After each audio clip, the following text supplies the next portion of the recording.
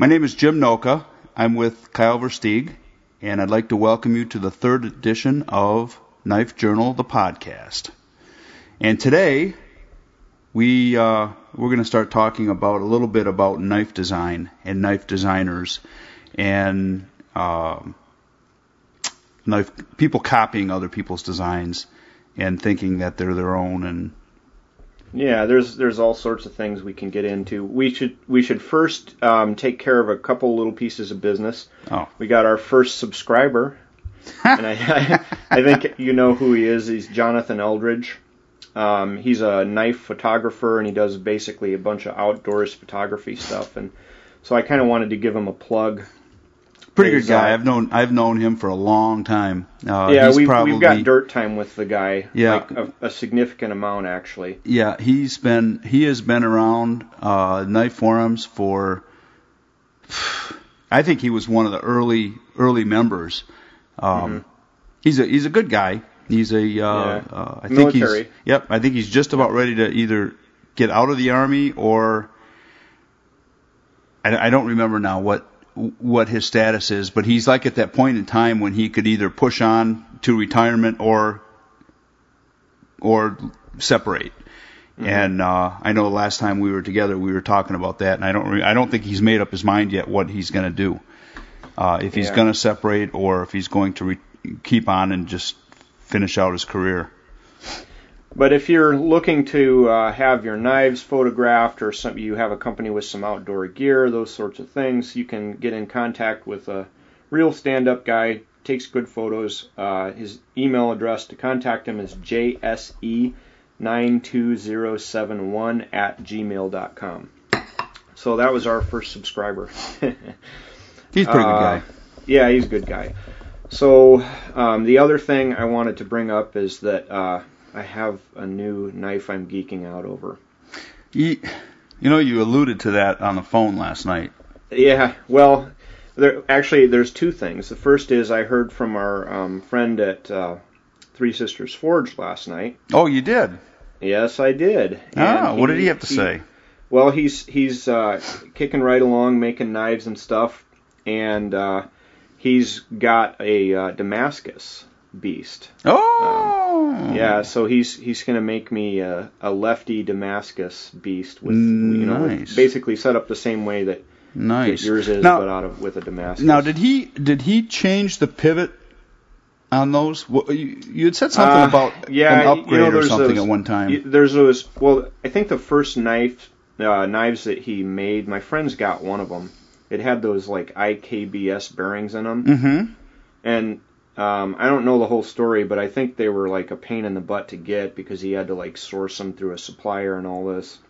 Well, they're little bitty BBs. They cut a race and they right, but it's like apparently it's like the cat's ass when it comes to like smooth opening knives and things. Well, so he made a bunch of them with that, and then he switched to the mechanism that you have.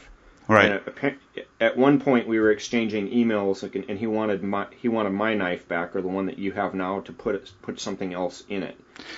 Because I know the IKBS is basically it's a ball bearing system, and it's very, very effective. It's very smooth. It's like glass. But if you ever take it apart to clean it, there's a bazillion little BBs that are not captured. Yeah, so it's not like a sealed bearing system. No, no. And what happens is the possibility exists that you lose a BB. I mean, they're teeny tiny little BBs. They're like shotgun BBs or whatever. Yep. And so that's a downside to it. But the upside to it, I have one, and they are like glass. I mean, they are. Yeah. There is nothing right now that I'm aware of that is that smooth. But this one's got brass washers, which is pretty common for that style. A lot of the guys that are into flippers and stuff like that bearing system because they like whip their knife around and make clicking and stuff. You know, I'd be afraid to cut myself doing that stuff. I see those guys, like, they scare me. I'd be like with that knife stuck in my forehead. But how did that happen? Well, I was kind of flipping around my balisong, and it got away from me, and it stuck me in the forehead. well, then the ones I'm talking about are the folders that have the little spine at the top that you press that spine, and then the blade will flip. Oh, those flippers. Okay. Yeah, that's more the kind I'm talking about. I thought you were talking about the act of flipping around a balisong, and not the act of flipping open a knife. Yeah. No, I played with one of those for a while in college, but I just got bored with it. I tell you, some of the guys that are, I mean, they're all over YouTube right now. Guys that can flip them around right. I don't know how they don't cut themselves. Well, you'd have to. It's a game of millimeters. Like when you first start doing it, you're constantly hitting the back of the blade into your hand. Mm-hmm. But you eventually develop enough finesse that the back of that blade will never ever come in contact with your hand, and it takes a long time to get to that point. I think it's sort of like throwing a frisbee. I remember in college how some kids could throw frisbees like crazy, and they were always the kids that had all kinds of free time to throw frisbees around.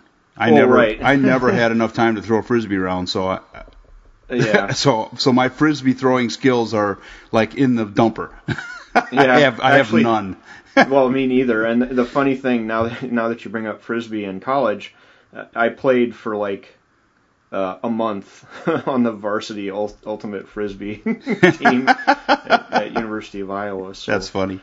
Yeah, but I mean, I quickly lost interest because I like you, I couldn't throw frisbee all that well. Yeah. And well, I remember it was a kind of a funny deal in high school. A lot of kids would go to the park and throw frisbees and just veg, hang out, drink Little Kings or little, beers, and then crap.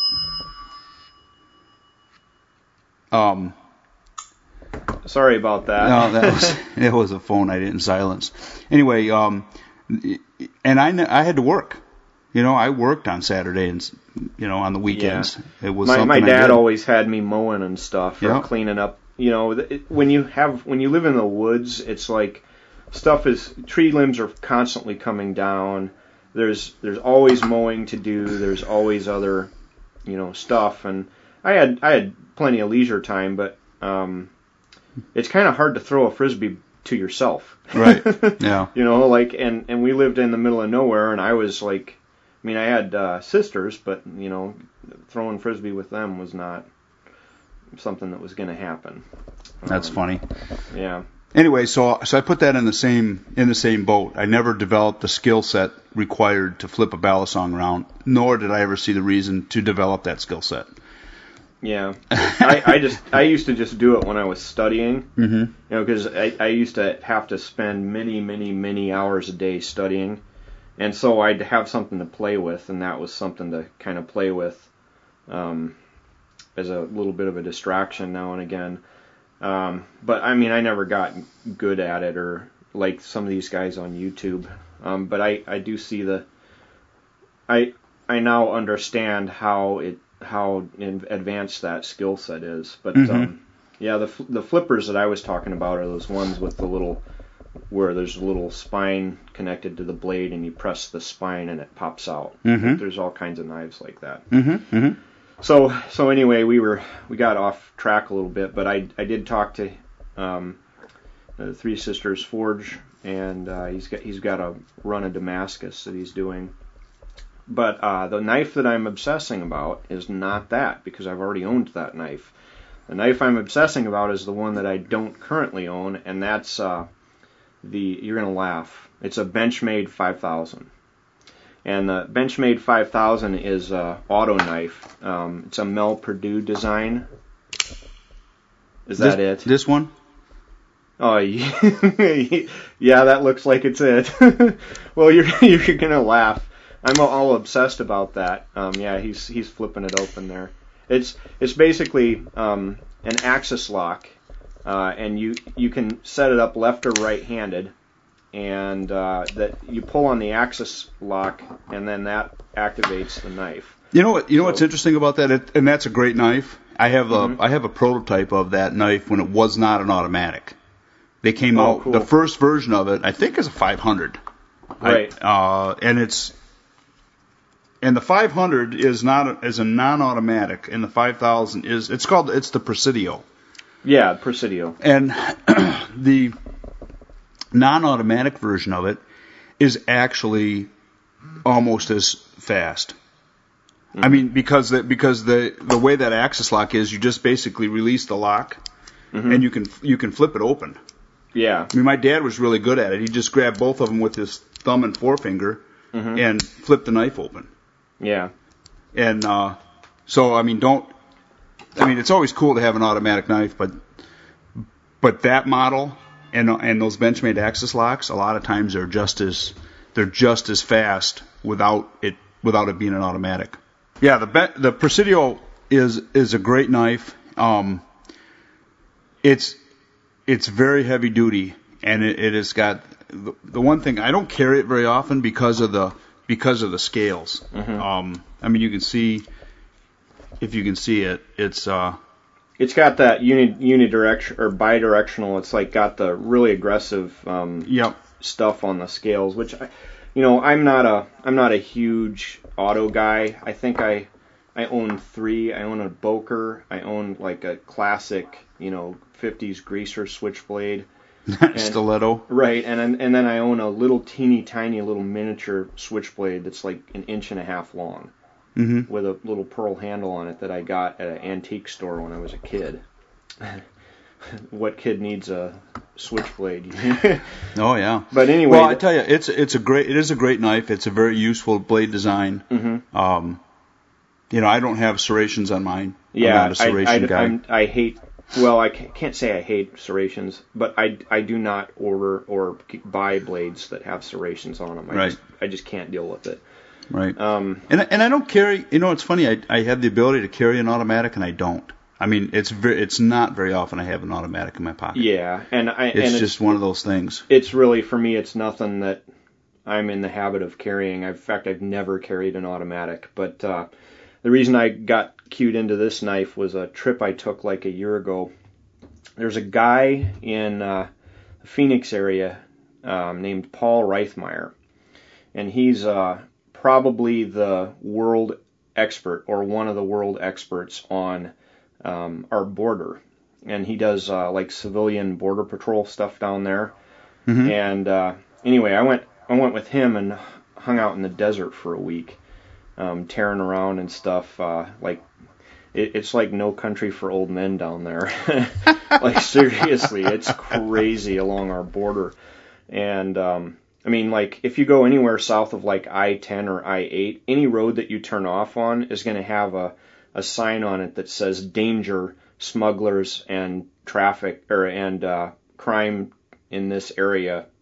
Don't go here. And we have a Ironwood National Monument down there that we went into, and as we were pulling in, the Border Patrol, our actual like real Border Patrol, stopped us and said, you guys know that if you go back here, it's like extremely dangerous? And he's like, and Paul said yes, and he goes, well, are you guys armed? And he said yes, heavily, and that he said, well, just be careful and basically beware. And this is a national monument, so we basically, it's basically we've surrendered south of I-10 to like drug traffic and stuff.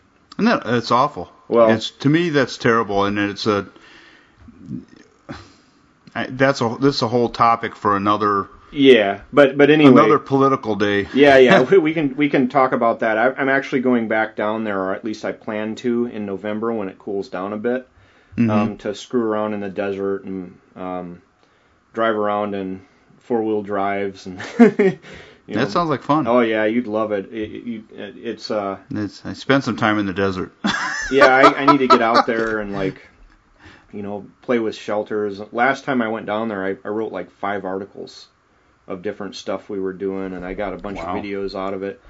And anyway, he's the one that has the Benchmade 5000, and I just that was like the coolest knife. And I thought about it, and now I'm to the point of obsessing. So that's my geek out for the show. You got anything like that you're looking at, or it's kind of hard with you because you already have it all? Yeah. No, you know what? I'm not really obsessing about anything lately. Mm-hmm. That doesn't mean it's not coming shortly. Yeah. Because I'm going to the USN show. Oh yeah. Yeah. What we should talk. In fact, I'm leaving tomorrow. My flight is at 8:30 tomorrow morning. Yep. So I'm gonna probably bring my microphone. Yeah. Do a remote podcast or whatever. Yeah, maybe we can do a remote podcast from there. Yeah, if you give me a call, we could do a Skype, and I could be here and you could be there, and maybe talk to some of the serious USN people. Yeah, that'd be fun. Yep, that's what I'm thinking too. So I don't know if I can do it in the show or. Well, I don't see why not. I think, but it might be too loud. Well, yeah, that's been part of the issue. I think maybe we if we just warn people that it's going to be the audio is going to be a little janky on that podcast, then maybe they'll forgive us. Mm-hmm. Mm-hmm. But yeah, that sounds like a real good time, and like just if you meet some interesting people, bring them over. Yeah. And we'll talk. What the other thing I might do is use a small voice recorder, mm-hmm. and then just basically talk to somebody that way too. Yeah, we'll see. Yeah. However, and then if you can't call me, if we can't hook it up because there's no wireless or whatever, then right. we can always just put out a episode with you at the USN. That sounds awesome. Right. That's what I'm going to try anyway. Yeah. I'm gonna try to do a little remote from Becker's at the end of September there, so that should be fun. Well, yeah, we should be able to do that. Mm-hmm. Pretty good too. Yeah, because he's got Wi-Fi, and mm-hmm. if I brought my laptop and microphone, should be able to get him on pretty easily. And there's always like other knife makers there. Like one year, Jerry Fisk came, mm-hmm. and he's actually the guy that taught me how to do a convex edge. Mm-hmm. Like he spent actual time with me, showing me how to do it. And he's the nicest guy. And Ethan's got a grinder. He's got like a 3x72 or something like that. He's got a really good grinder.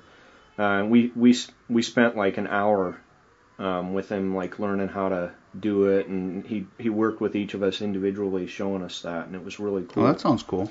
But reason Jerry Fisk came into the picture is he and Ethan designed a knife together, the BK5, and that's. Have you ever seen that? It's kind of a. I don't remember that one. Yeah, well, the BK5 was a collaboration between Jerry Fisk and Ethan, and I have one. I like it, but you're going to laugh at where I use it. In the kitchen. Yeah, because I don't carry big knives. I know that. I know. Yeah, it's like a huge, huge by my standards, knife, but it's fantastic in the kitchen if you put that Fisk convex edge on there. Mm-hmm. And I use that quite a bit in the kitchen. So, but I'm sure there'll be some interesting people there that we can talk to and yak it up. You never know quite what to expect. Right. One of the things that I want to talk about, and I don't know how to breach the subject very well. The other day we were talking about knife designers, mm-hmm. and how people get all pissy about somebody stealing somebody else's knife design. Yeah. And, and I made the statement that, nothing's new in the knife world. There's not very much that's new. Rarely you'll see something new. You'll see a new idea. Like I think in recent times, like in recent times, I'd say Rick Hinderer mm-hmm. has with some of the things he's done has come up with some new stuff. And believe me, I don't know every knife. I'm not a knife expert. So if I'm missing your innovation, don't get all mad. I mean, you'd be talking about like locking systems, like the Akoma or the bearing system that we talked about earlier, mm-hmm. or a button lock. Mm-hmm. But usually it revolves around some kind of locking mechanism. The axis lock, that was kind of new. Like as far as blade shape, though, it's going to be hard because the blades that we all use have evolved over, and you're going to think this is crazy, but it's thousands of years. Right. You know, and certain blade shapes have come about that just work because we've had thousands of years to work on them. You know, and if you come up with some crazy blade, you know, it's hard to imagine that you're gonna come up with something that's better than thousands of years of working on it. Right. Well, and it's like the you talk about different kinds of grinds, and you know those are all something that's kind of recent. You know, you talk about just a hollow grind. Mm-hmm. I mean, hollow grinds were really were just easier to manufacture, and that's why we have them. I mean, they were literally designed to make the manufacturing process easier. It did not make the knife cut any better. Right. Yeah, and we've talked about that, and you're not a fan of hollow grinds. I kind of am, but that's. But you kind of are. Yeah. Well, listen, it's geeky, but I like them. I understand the visual appeal to them, and that's why. That's all I like about it. Is and that's the visual, and that's and when you squeeze the blade, and you know, if you play with your pocket knife, don't get a dirty image here, but you know, if you play with the pocket knife, one of the things I do is I kind of grab like just feel the edge geometry. Like I like to do that, and I like the way that hollow grind feels, and it's just a tactile thing with me, and it's also a visual thing, but I just like the way they feel. The big deal, I mean, when somebody like Bob Loveless says the only reason I'm putting hollow grinds in a knife is because it's visually appealing, because it doesn't make the knife cut any better. Right. Well, I tend to listen. And exactly, and I'm not making any claims about cutting. Yep. Yep. But they are definitely more visually appealing, and in the mass production realm, I think I think there was an easier way to develop. There was the easiest way to develop an extremely sharp edge on a throwaway knife. Okay. Because apparently the first hollow grinds were actually kitchen knives.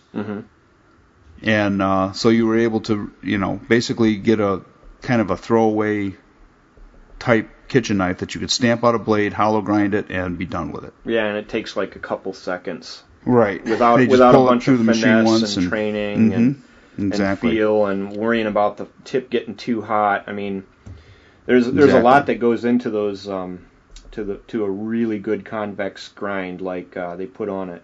Bark River there. Well, prior to 1900s, everything was convexed. Yeah, by necessity. Yeah. How are you gonna get a perfectly flat grind if you're using a freaking round stone to grind it? Exactly. The little pedal that you push and it turns the stone. Exactly, and you couldn't hold it steady enough.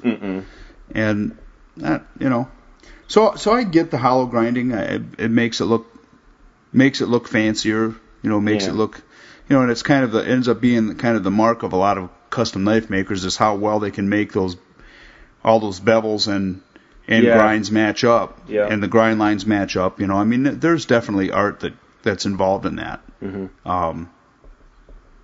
But as far as making it cut any better, I don't think it does. Well, and you and Mike had a conversation. You were telling me about that about the way a hollow grind will cut versus the way a convex grind will cut, and the pushing apart of material and it's kind of a complex thing to be able to talk about on podcast. Yeah, without visuals. Without visuals, it's kind of hard to show that. But I kind of bought that line of reasoning.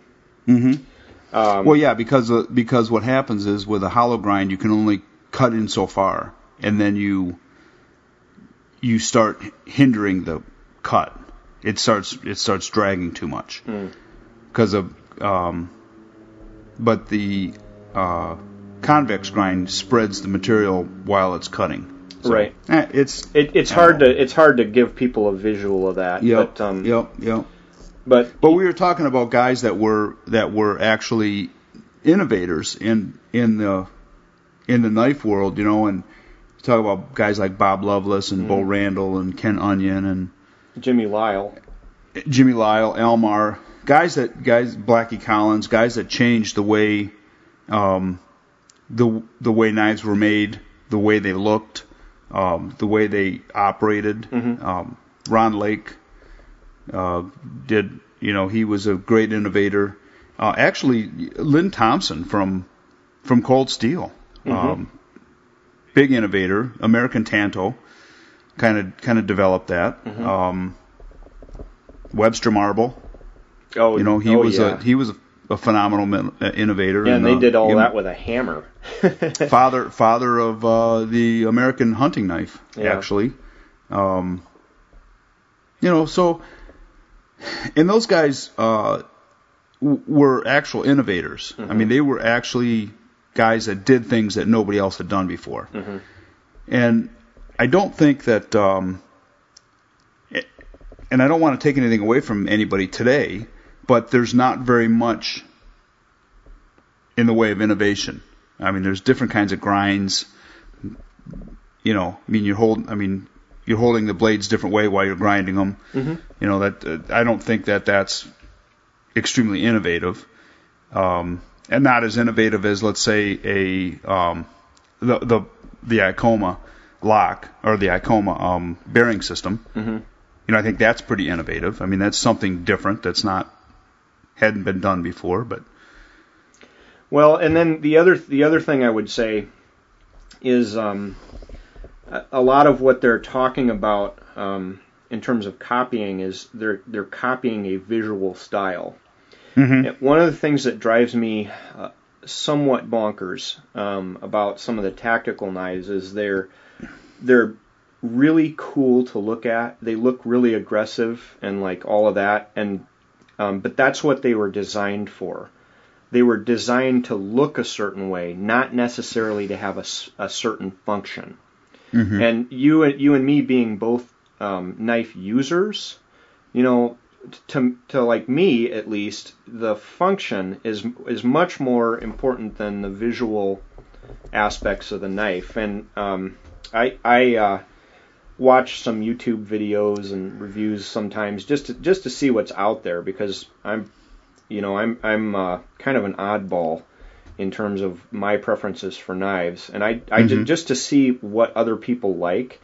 The thing they will talk about is not how well the knife performs, but they'll say, well, I don't like the look of this G10 scale. And there's a review out there on the Spyderco Domino, which I think is a really cool looking knife, and I'm trying to avoid geeking out about that because I don't want to buy another one, but it's got a G10 handle on it that's got like kind of an interesting check pattern on it, and I kind of like the check pattern, but that's not what would make me buy that knife. It's other stuff, blade shape and how well is it actually going to work. But the thing that people are criticizing or they're arguing about is the aesthetics of the knife, not the function. And that's kind of, I don't know, so in my mind, when people are talking about, well, so-and-so stole my knife design, they're arguing about the aesthetics of it. Right. And I think the big, if you want to call it a trend right now in knife design, the stuff that's hot, that all the guys that like their flippers are buying, is like the zero tolerance looking knives. Those big, beefy, like it looks like you're carrying a banana in your pocket type knives, which are awesome. I had a ZT-0200 that I actually used as a bribe. I think I have one of those. Yeah, so I actually like that particular model of the ZT stuff, but I had to give that to a guy. That's another story. And that was not in the United States, so you can't come after me.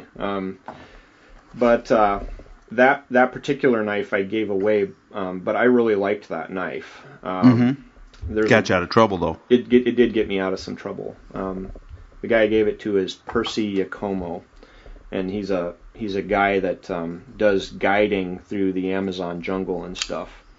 And he had it for a while, and the story is that he stuck it in an alligator, which, knowing him, is entirely believable, and the alligator swam away with it. But I think probably what happened is it went to a pawn shop, and he bought like gas for his boat or something, is more likely. But I've got like all kinds of pictures with him acting all manly with it and stuff. He's got his shirt off, looking all like jungly. That's funny. Yeah, that one. I think his picture ended up in that Blade magazine article I did. Oh, okay. Yeah. You know that and it's funny, those big beefy knives. I can't carry one like that. Oh, I don't know. I'm thinking. And I like them. I think they're very cool looking, and I can understand why people buy them. But I cannot imagine carrying one. They're too thick. Yeah, I tried, and it just they're just too much. And the edge you always know you geometry have it, though. I mean, it's not like an easy knife to lose. Yeah. You know, like the minute it comes out of your pocket, you know exactly it's gone. Yeah, but the other thing is that when they're the one trend that is kind of bothering me about these knives, again, it comes back to the function. You've got a folder with an enormously thick blade, and the stuff that I use a folder for is going to be like cleaning a fish. Mm-hmm. And it will work to use that, but just as good of a knife to do the same thing is something with a thin blade, like a Spyderco Paramilitary 2 or something like that. Which I got a sprint run with orange G10 scales on it of the Paramilitary 2, and I just love that as kind of a folder for everyday use. And then also when I go to jungle stuff and do that sort of thing, I buy a machete or use a shared machete and then have a folder as my kind of personal knife. Should mention Robert Young Pelton's company, DPX Gear. He's got that Hest 2.0, and I've got a lefty of that.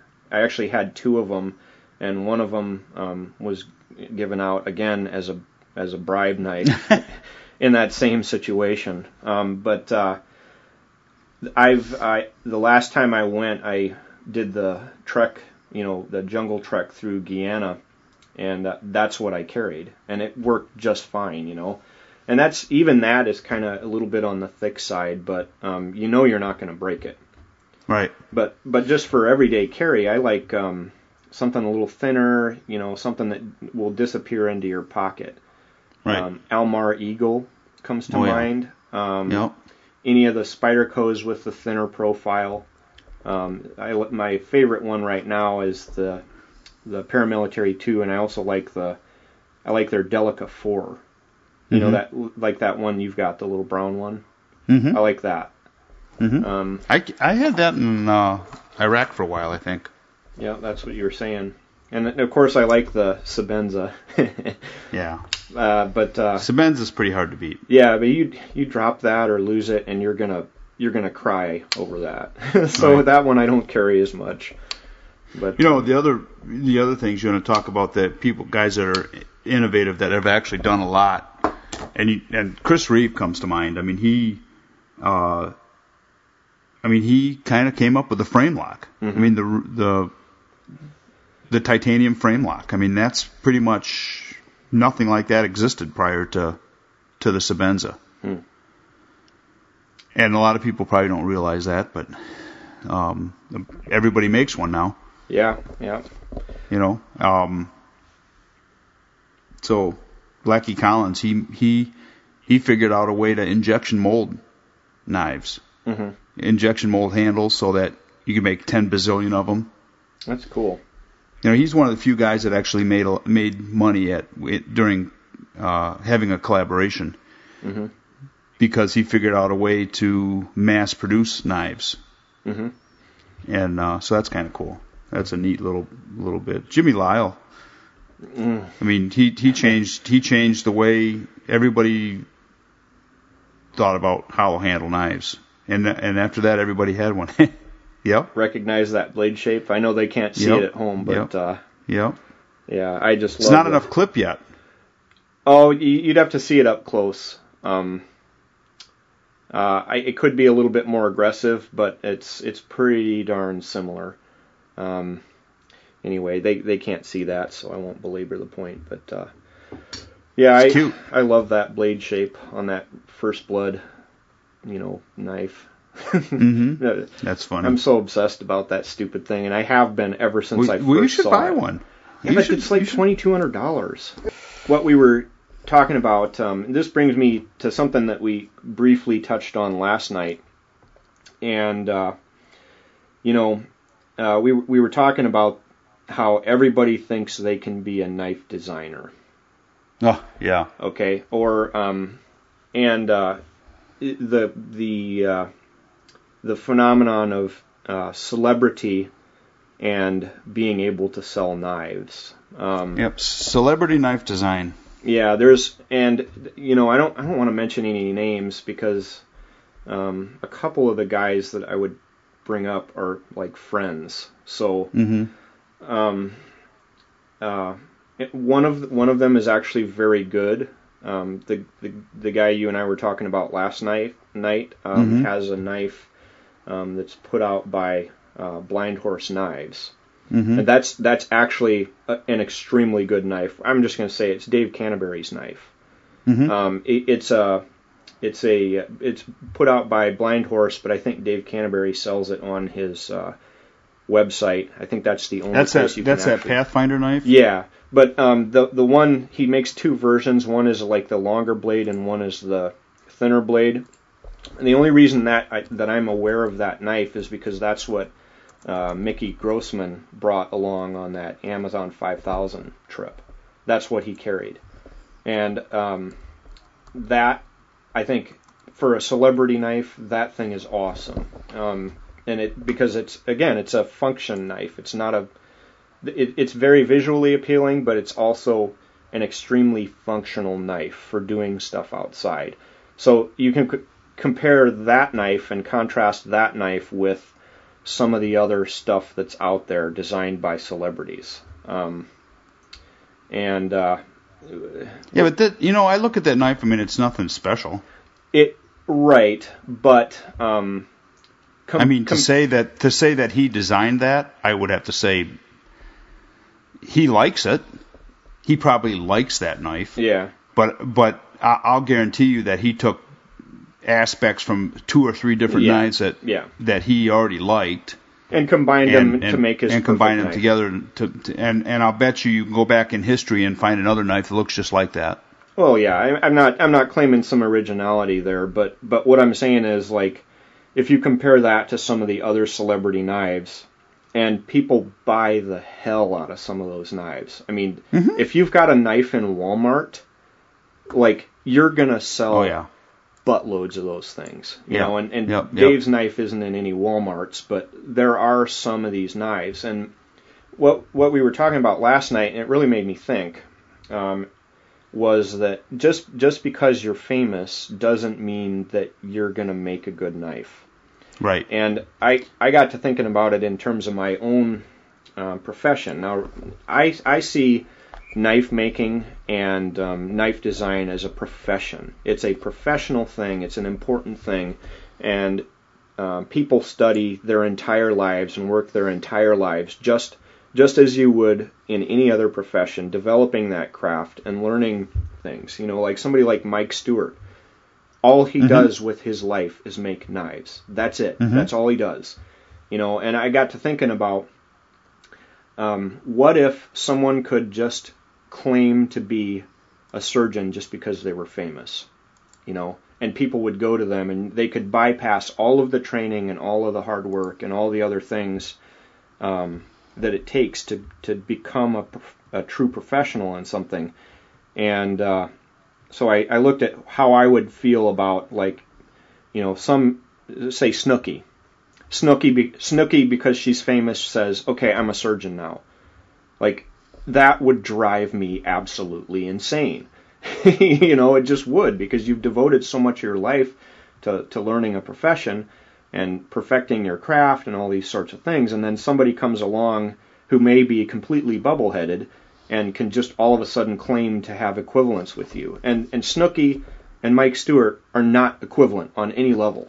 Just like Snooki is not in any way, shape, or form equivalent to, a lawyer or a really good dentist or a doctor or any profession or a school teacher. And so that's kind of what I took away from our conversation last night. Yeah. About well, and one of the things that I've noticed is that there's a lot of knives that are carrying names of guys that spent time in the Middle East, or they're they've been in the Marines, or they've been and they design something that they like, and they get notoriety because of what they've done, and people buy the knives. And I almost think that it's a lot of it, people are buying the knives because they like the guy. They don't necessarily like the knife. Because there's not a ton of knives that I see out there that are designed by those fellas that are any better than anything else. Yeah. Well, and then sometimes most of the military people. I mean, when I was overseas, I saw very few quote unquote combat knives. I saw a lot of super tools and that kind of stuff, Gerbers, and little pocket knives.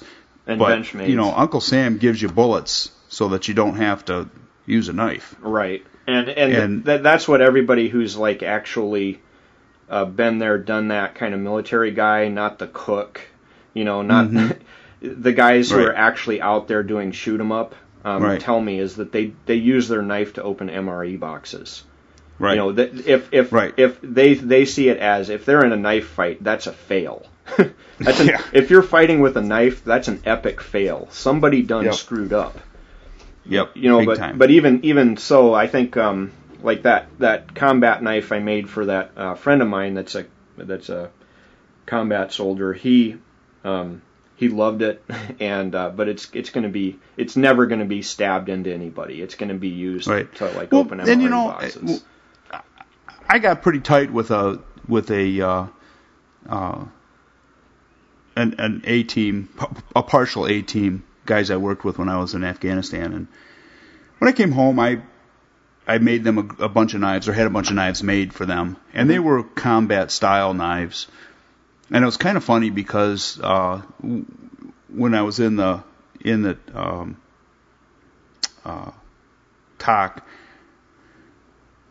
we were sitting around and bullshitting about the kind of knives that they would like to have, and one of the guys was saying, well, I want something that I can carry, so I don't want something big. Yeah, it sits on your belt and causes all these, headaches. And of course the other guys were saying, well, we want something, we probably want something that we can display, because if you're gonna have them engraved, I just as soon have it, And so it was kind of funny, because one of the fellas, he was pretty adamant about it. He wanted something that he could actually use, and he said he didn't want it to be big. He wanted it to be small, that he'd carry it, because they don't want to. You go out on a patrol and you don't want to carry all that extra weight. No, God. I mean, you're already carrying, a full loadout weighs quite a bit in body armor, weighs quite a bit. You don't want another, 2 pounds hanging on your belt. Right, and space on your belt is probably comes at a premium for those guys, I would imagine. Yeah, they're pretty skinny. Yeah, but we have a high-speed friend. I'm not going to say his name. It'd be interesting to see what he would say about it. Yep. Yeah, well, maybe we can have him on.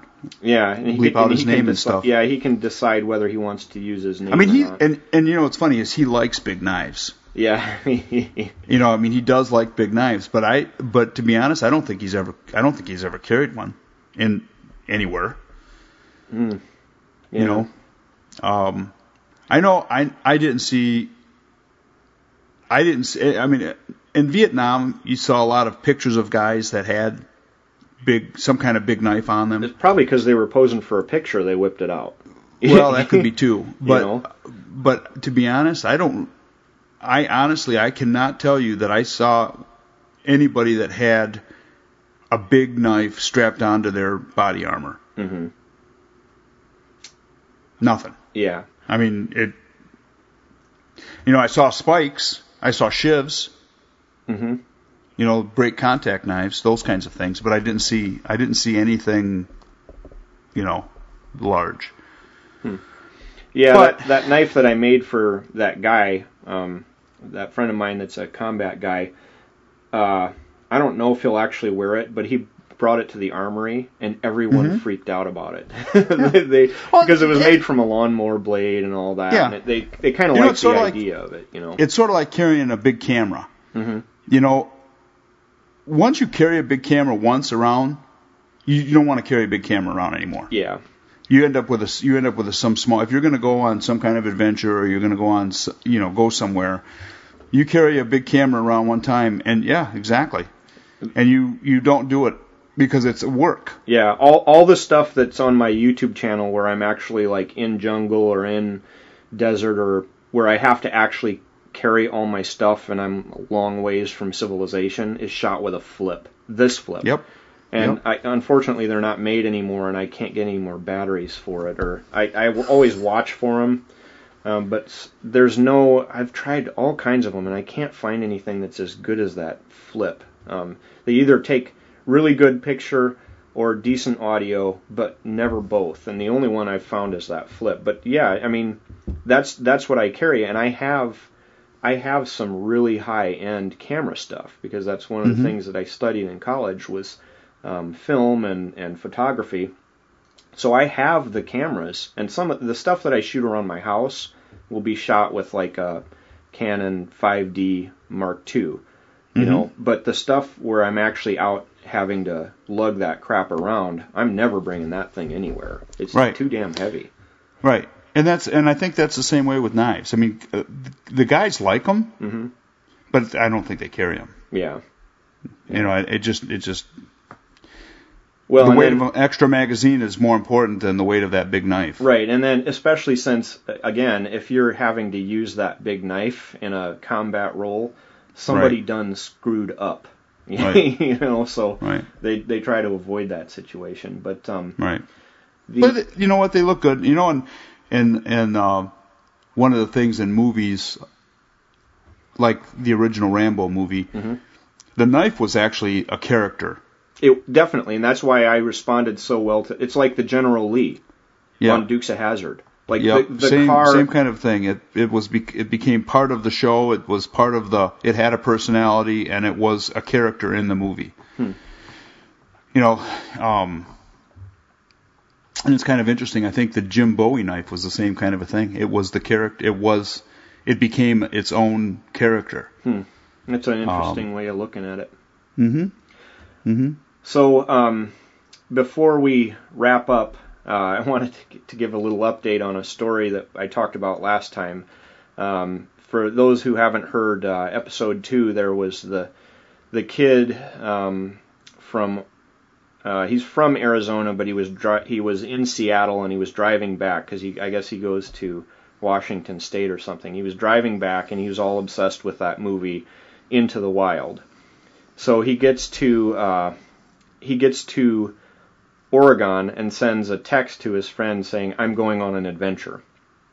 And that was the last anybody heard of him. And then they found his car in rural Idaho, and his dad thought that he'd gone all into the wild. So I know how the story ends. I want to see what you would predict.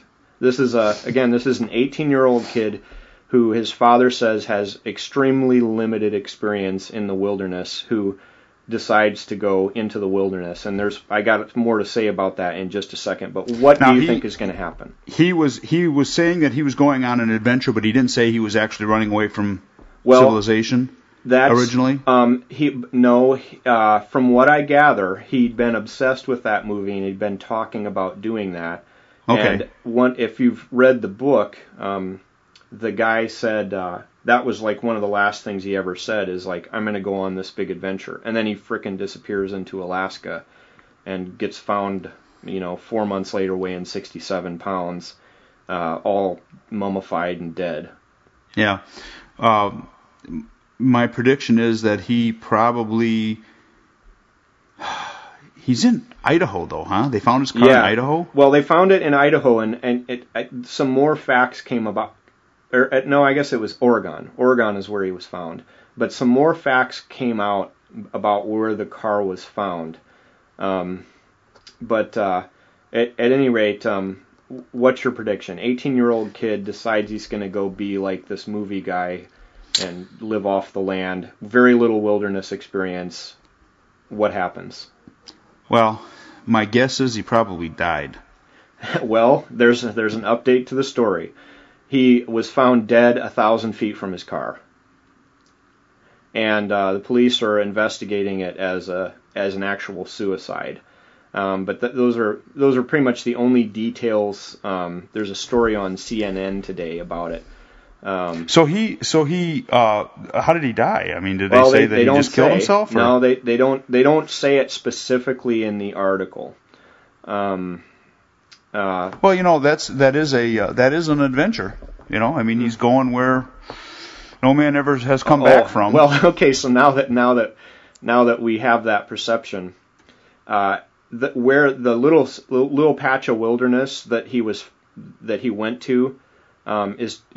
Quote from the article, it's 2.5 miles from the major interstate. It's right in the town of Riddle, Huston said of where Kroom's car was found. There are houses and people, and it's well populated, so if he wanted to do an into the wild, it wasn't the appropriate place, unquote.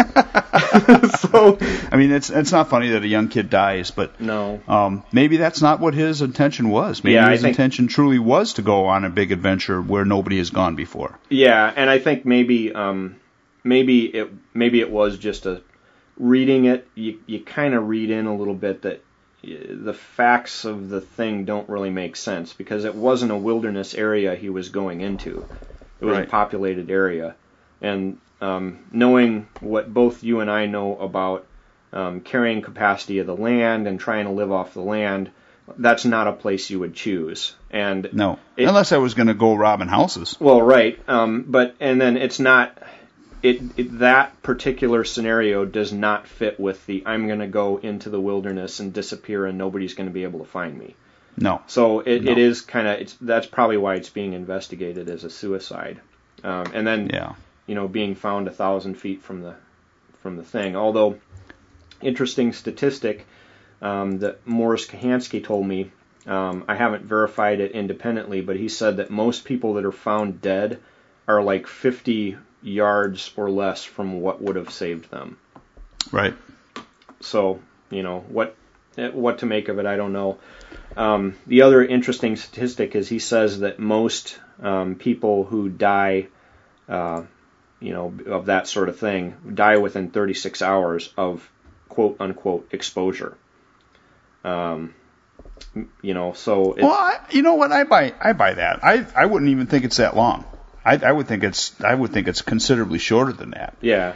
Because you think about if you're lost and it's raining and you don't have the skill to start a fire or get any kind of shelter. Yeah, and don't understand that go where to stand if all you can do is stand under a tree. They don't even understand that.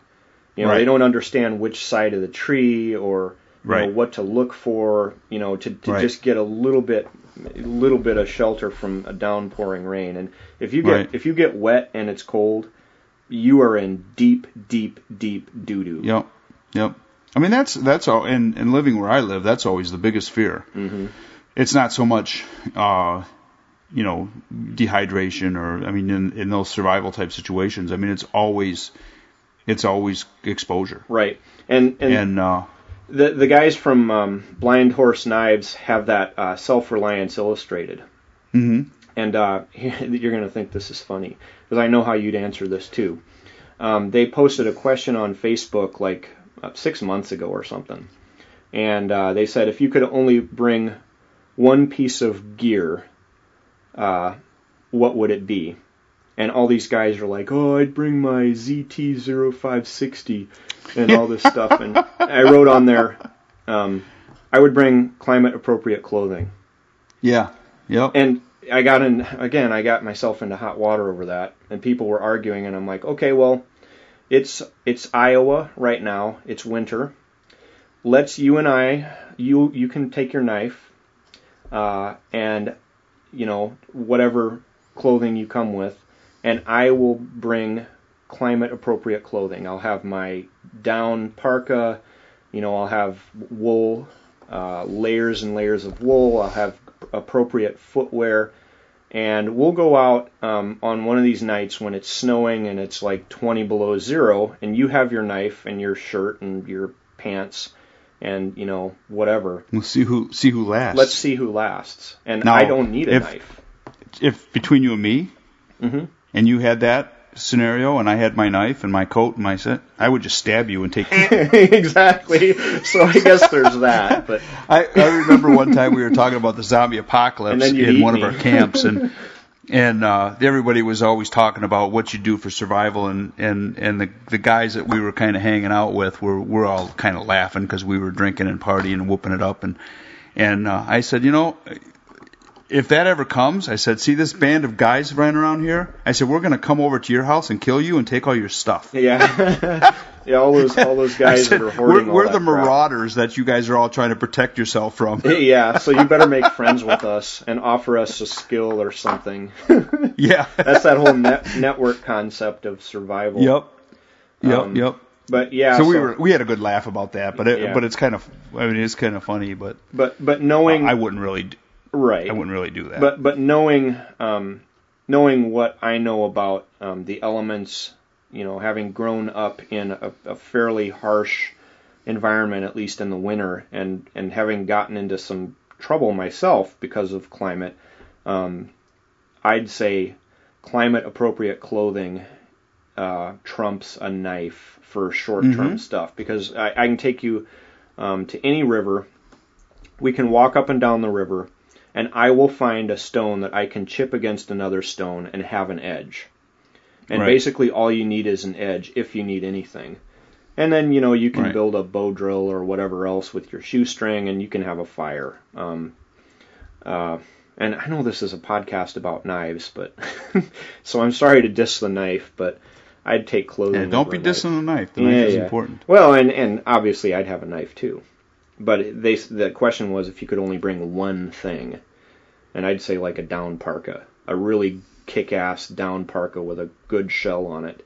Because if nothing else, you can just huddle up under some branches or something. And if you've got a good parka and you can get out of the rain or out of the weather a little bit and shelter, even like tunnel into a snowbank or something, you're probably going to be okay. We used to always talk about, I had a survival class long time ago, long time, probably 35 years ago. Mm-hmm. And the instructor we were going to go on an overnight, and it was we only could take with us what we could carry in a 1-pound coffee can. Mm. Now that we have K-cups, a lot of people don't even know what a 1-pound coffee can is, but it's not a very damn big can. Maybe it's 6 inches tall, and about, I don't know, maybe 3 inches across. Yeah, the small coffee cans that you get like chock full of nuts in. Yep. Yeah. Well, and it was 22 below zero. Woo! And a lot of snow. Did they let you bring your clothing and stuff, or? Yeah, you wore whatever your clothes was, but then you could bring with you whatever you could put in a 1-pound coffee can. Mm. And so, for weeks, and nobody realized how cold it was going to get, because this assignment was like, this is how you're going to end the class.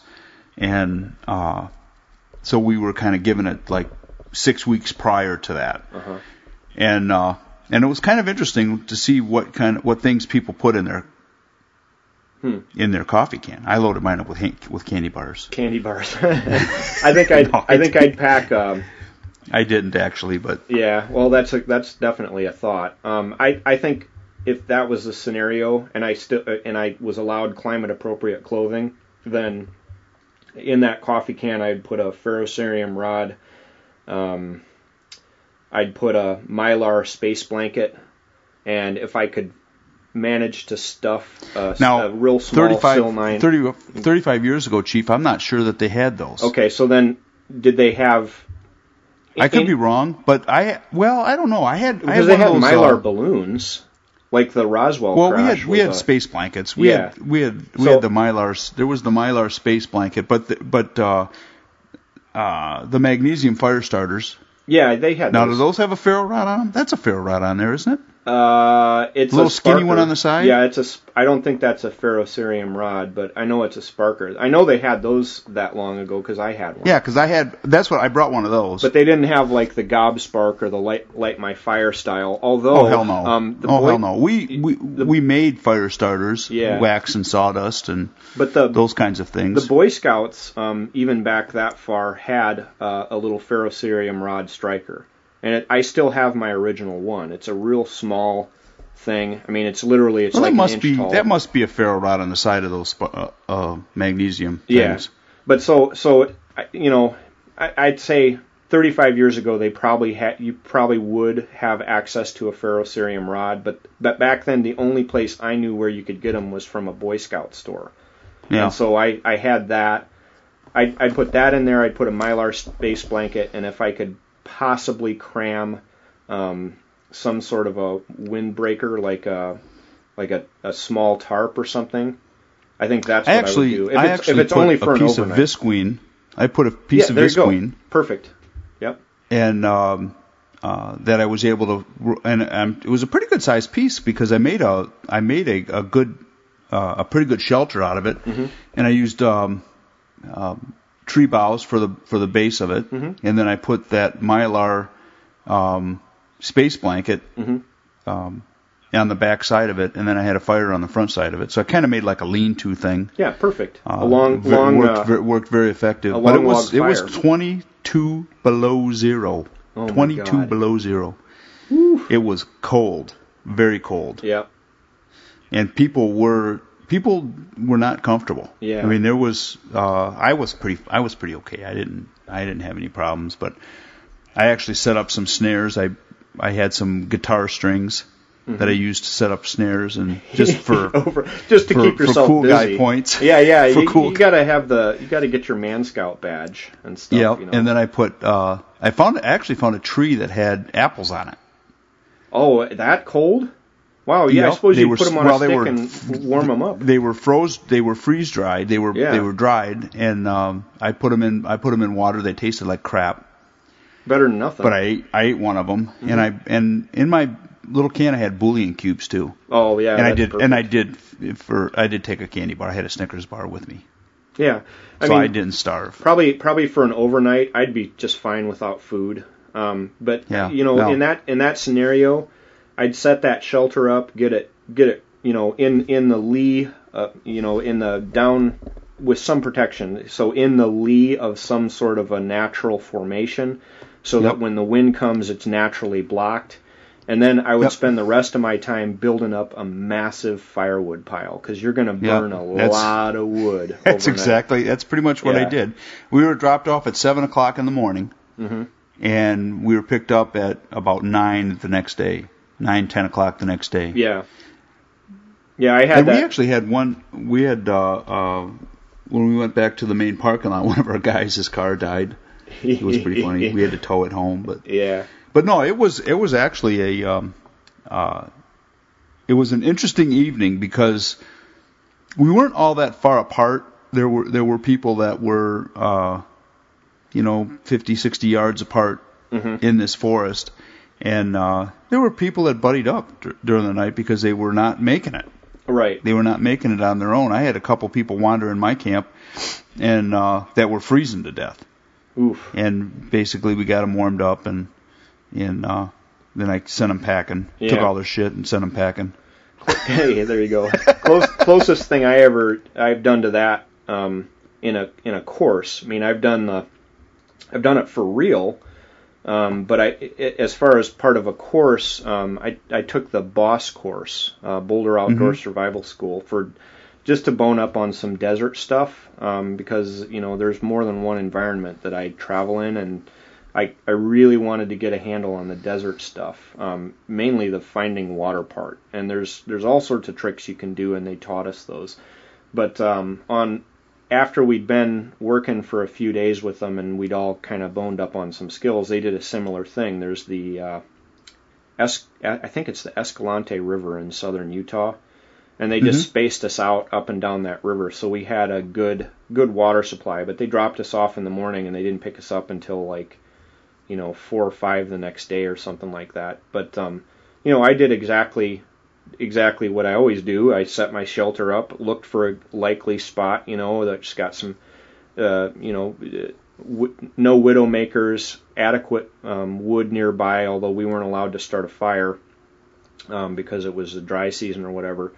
And then I found some wild edibles close by, and then because it's in a river valley, I made sure I set up where I could scurry out of that valley real quick if there was a flash flood or something. And I also set my shelter up above where there was obvious evidence of flash floods. But, just in case there was a 1 in 100 years thing, I was real close to where I could quickly scamper up out of there. But the hardest part of that, and I didn't have any food or anything, the hardest part of that was occupying yourself with no other people around, just sitting there. Yep. So in your scenario, I just get a whole pot of firewood stacked up. Yep. I actually got some sleep during the night, believe it or not. Yeah. Because I had an adequate shelter. I had a lot of wood. I had a good bed made of pine boughs that I was very comfortable up off the snow. And pulled the snow out of the way, and was actually quite comfortable during the night, and actually got some sleep. I was one of the few guys that actually got sleep. I have to laugh. About 10 years ago, one of the fellows on the forum by the name of Edgewise took a class, and he actually was up close to me here on Boys Blank Island, and they did 5 days with a knife. That was all they could bring with them, was just a knife. They left all their cars on the wherever, but they couldn't go back to them and stuff. And he said it was the most miserable 5 days he's ever spent anywhere in his life. What'd they do for water and water purification? Well, they're on an island. I mean, Lake Huron. So they're on an island in Lake Huron, so they had all kinds of. But it rained the whole time. He said it was awful. He said it was the worst. He said they were hungry. He said they ended up eating one snail that they found. He said it was the worst survival class that he had ever had. He said, as far as being misery, he said they survived. He said, but it was miserable. He said it was just ass miserable. Yeah. He said it rained the whole 5 days. He said so they were freezing. They couldn't hardly get a fire going because it was so miserable. They only had a knife. They couldn't have any other fire starting stuff. So it was whatever they were wearing. Oh my God! And it was in the summertime, So, but you think about it. If it's 60 degrees and raining, your body wants to go to 60 degrees. You're going to be toast. You're going to be toast unless you find a way to rectify that situation. Yep. And people don't realize it. They just think it's summertime up here, and but it rains at 60 degrees, drops off to 60 degrees at night, and it's still raining. You got no fire. You got very little shelter. At least there's other people around, and the trick there is people will have to get cold enough that they'll actually sleep close enough together, and not have that I don't want to be cuddling next to another man thing, because that's really basically one of the only things you can do in that situation is to just share body heat and block the wind. Yeah, well, he said it was pretty lousy. He said it was not, and I can see. I mean, if somebody said, okay, here you're going to go out into the wilderness with one knife, and that's all you have. Yeah. And you're going to stay there for 5 days. I would think you'd be pretty freaking miserable. Yeah. There's not a lot you can do to. I mean, there is a lot you can do, but there's not a lot. I should rephrase that. There is a lot you can do. Yeah, build yourself if you just have one knife with a relatively. But if you have rain, if you've got I can make a bow drill fire, but for the love of God, if it's raining, it's tough. Yeah, it's very tough. I've got a video where I actually did that, where I actually started a bow drill fire in the rain. But it's back in the day when that was it, there was no matches, and the natives were using that kind of technology to start fires. They started a fire, and that fire didn't go out. Yeah, and they carry they kept that fire going and if you let it go out and it was your responsibility, they ate you. Yeah, there's going to be some serious. You became dinner. There's going to be some serious buggery at the very least. But anyway, but that's how serious it was. I mean, so you can once you get the fire started, I guess it's one thing, but getting the fire started is I mean, you do it in the rain, and you've got a pretty good skill set. You do it with just a bow drill set, you've got some serious skill. Well, and that's the thing is, after I had that, after I got driven out of a certain forum with pitchforks, one of the things they said was that I couldn't start a fire in the rain, and I'm like, well, geez, that's. I don't know how I've done all this jungle trekking and stuff then, because it rains constantly there. So what I did was one thing I did was I made a video of starting a bow drill fire in the rain, and that was a very I just brought a knife and a piece of paracord, and that's it. And so I just went out and harvested all of the different materials that I needed. I had to manufacture the fireboard. I had to find the tinder, and it's not easy to do all of that stuff when it's actually raining. Right. So it took me some time, and I had to really monkey with it, but I eventually got it. So it is if you're in a survival situation, that's a tough road to hoe. Oh, there's no question about it, because you think about, even if you're not going to do that, you're going to try to capture a spark with 2 rocks, or and you don't have the right rough. tinder. Yeah, I mean, all of that stuff is rough, and I think it's a wonderful skill to know, but boy, I tell you, I wouldn't want to have to rely on it. Yeah. Speaking of just we really have to end it here, but just one final thing, maybe we can talk about it in more depth next time, is steel choices. Mm-hmm. And one of the reasons why I like 1095 is that if I have a knife made of 1095, and I've done this with the BK16, if I can find any piece of rock that when I smash it against another rock, it splits. So I can find quartzite or anything. It doesn't have to be flint. I can start a fire with just the knife and that broken piece of rock. Right. But again, finding the tinder to catch that spark is hard if you don't have any char cloth. Char cloth's the easiest way, but there are some natural tinders that you can use. But you really have to look around and find them, and it's pretty darn hard. It's to get that going. But at any rate, this steel choice, maybe we can talk about different steels and stuff one of these times, and why you would choose them and stuff. I'm not like I'm not a knife expert, or really, I have an expertise, but it's how I make my living. Right. It has nothing to do with any of this stuff.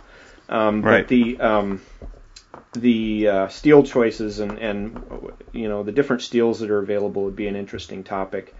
I don't know about the CPM 2297 3Xs, 4Ps, all those different variations and what they mean. But I get kind of a funny when I see these new steels come out, and I hear these guys talk about what a great edge it holds, and they're holding a knife that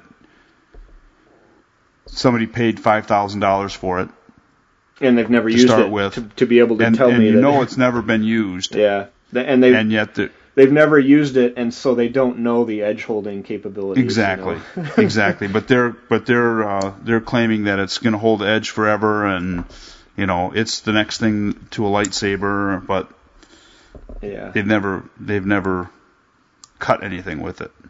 Well, before we close, we should talk about the Knife Journal forums. We should probably try to get that going.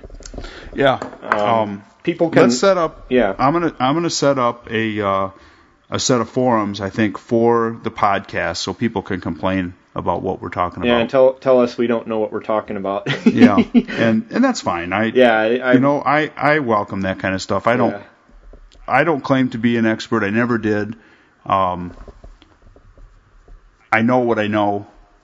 Sometimes that's scary. Sometimes it scares people. It's supposed to be two guys talking about knives. Yep. And I'm just an average guy from Iowa. I'm not like some super ninja or anything. I'm just a regular guy, and these are the reason we did this podcast is you and I sit around and bullshit about knives, and we do it anyway. And I have all kinds of friends that do that, that I do that with. I actually had another conversation with another one of my friends last night that lives in Des Moines, which was an hour long, sounded exactly like what we're talking about. And it basically sounds like you and me talking, only he's got a little bit different taste in some of the knives that he likes than we do. He's really a huge bussy nut. And of course he likes Bark River too, but I gotta say, Jerry is one of the finest marketing people in the industry. Yeah. There's no question in my mind. When you can take a knife that probably cost him, for sake of argument, I'm going to say it cost him $50 to make his cost. Right.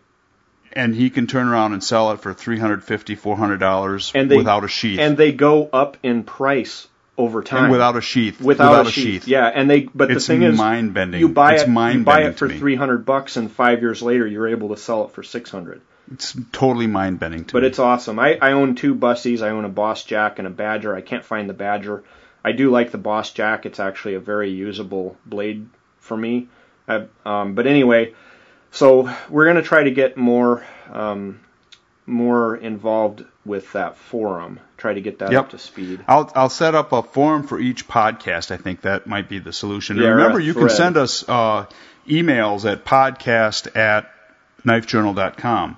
Let me check that quick a minute to see if we have any hate mail yet. Any hate mail yet? I don't think we do. I haven't seen any yet. Okay. Nope. Yep. No hate mail. So. No hate mail. Yeah, it takes a while for people to get mad enough at you. Yeah. It took like almost a full year for me to start getting trolls on my YouTube channel. That's funny. Yeah. That's funny. Well, we'll look for that, but it's podcast@knifejournal.com, and we'll read your emails online, and we won't tell or on our podcast, and we will not disclose your name unless you want us to. Yeah, and we'll use, like, if you have something you want us to talk about, if we're interested in the subject, we'll bring it up. Because chances are, if you're listening to this, you're probably like a carbon copy clone of the two of us.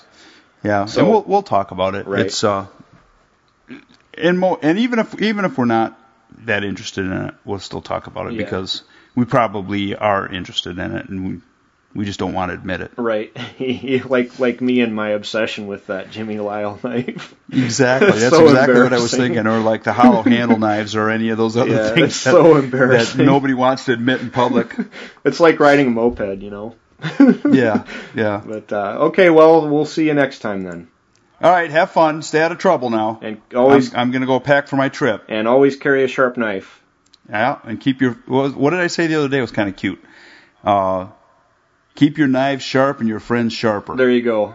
And we'll try to get another one of these out, hopefully from the USN thing.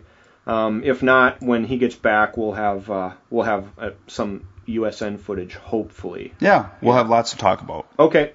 See you next time. Talk to you soon. Yep. Bye.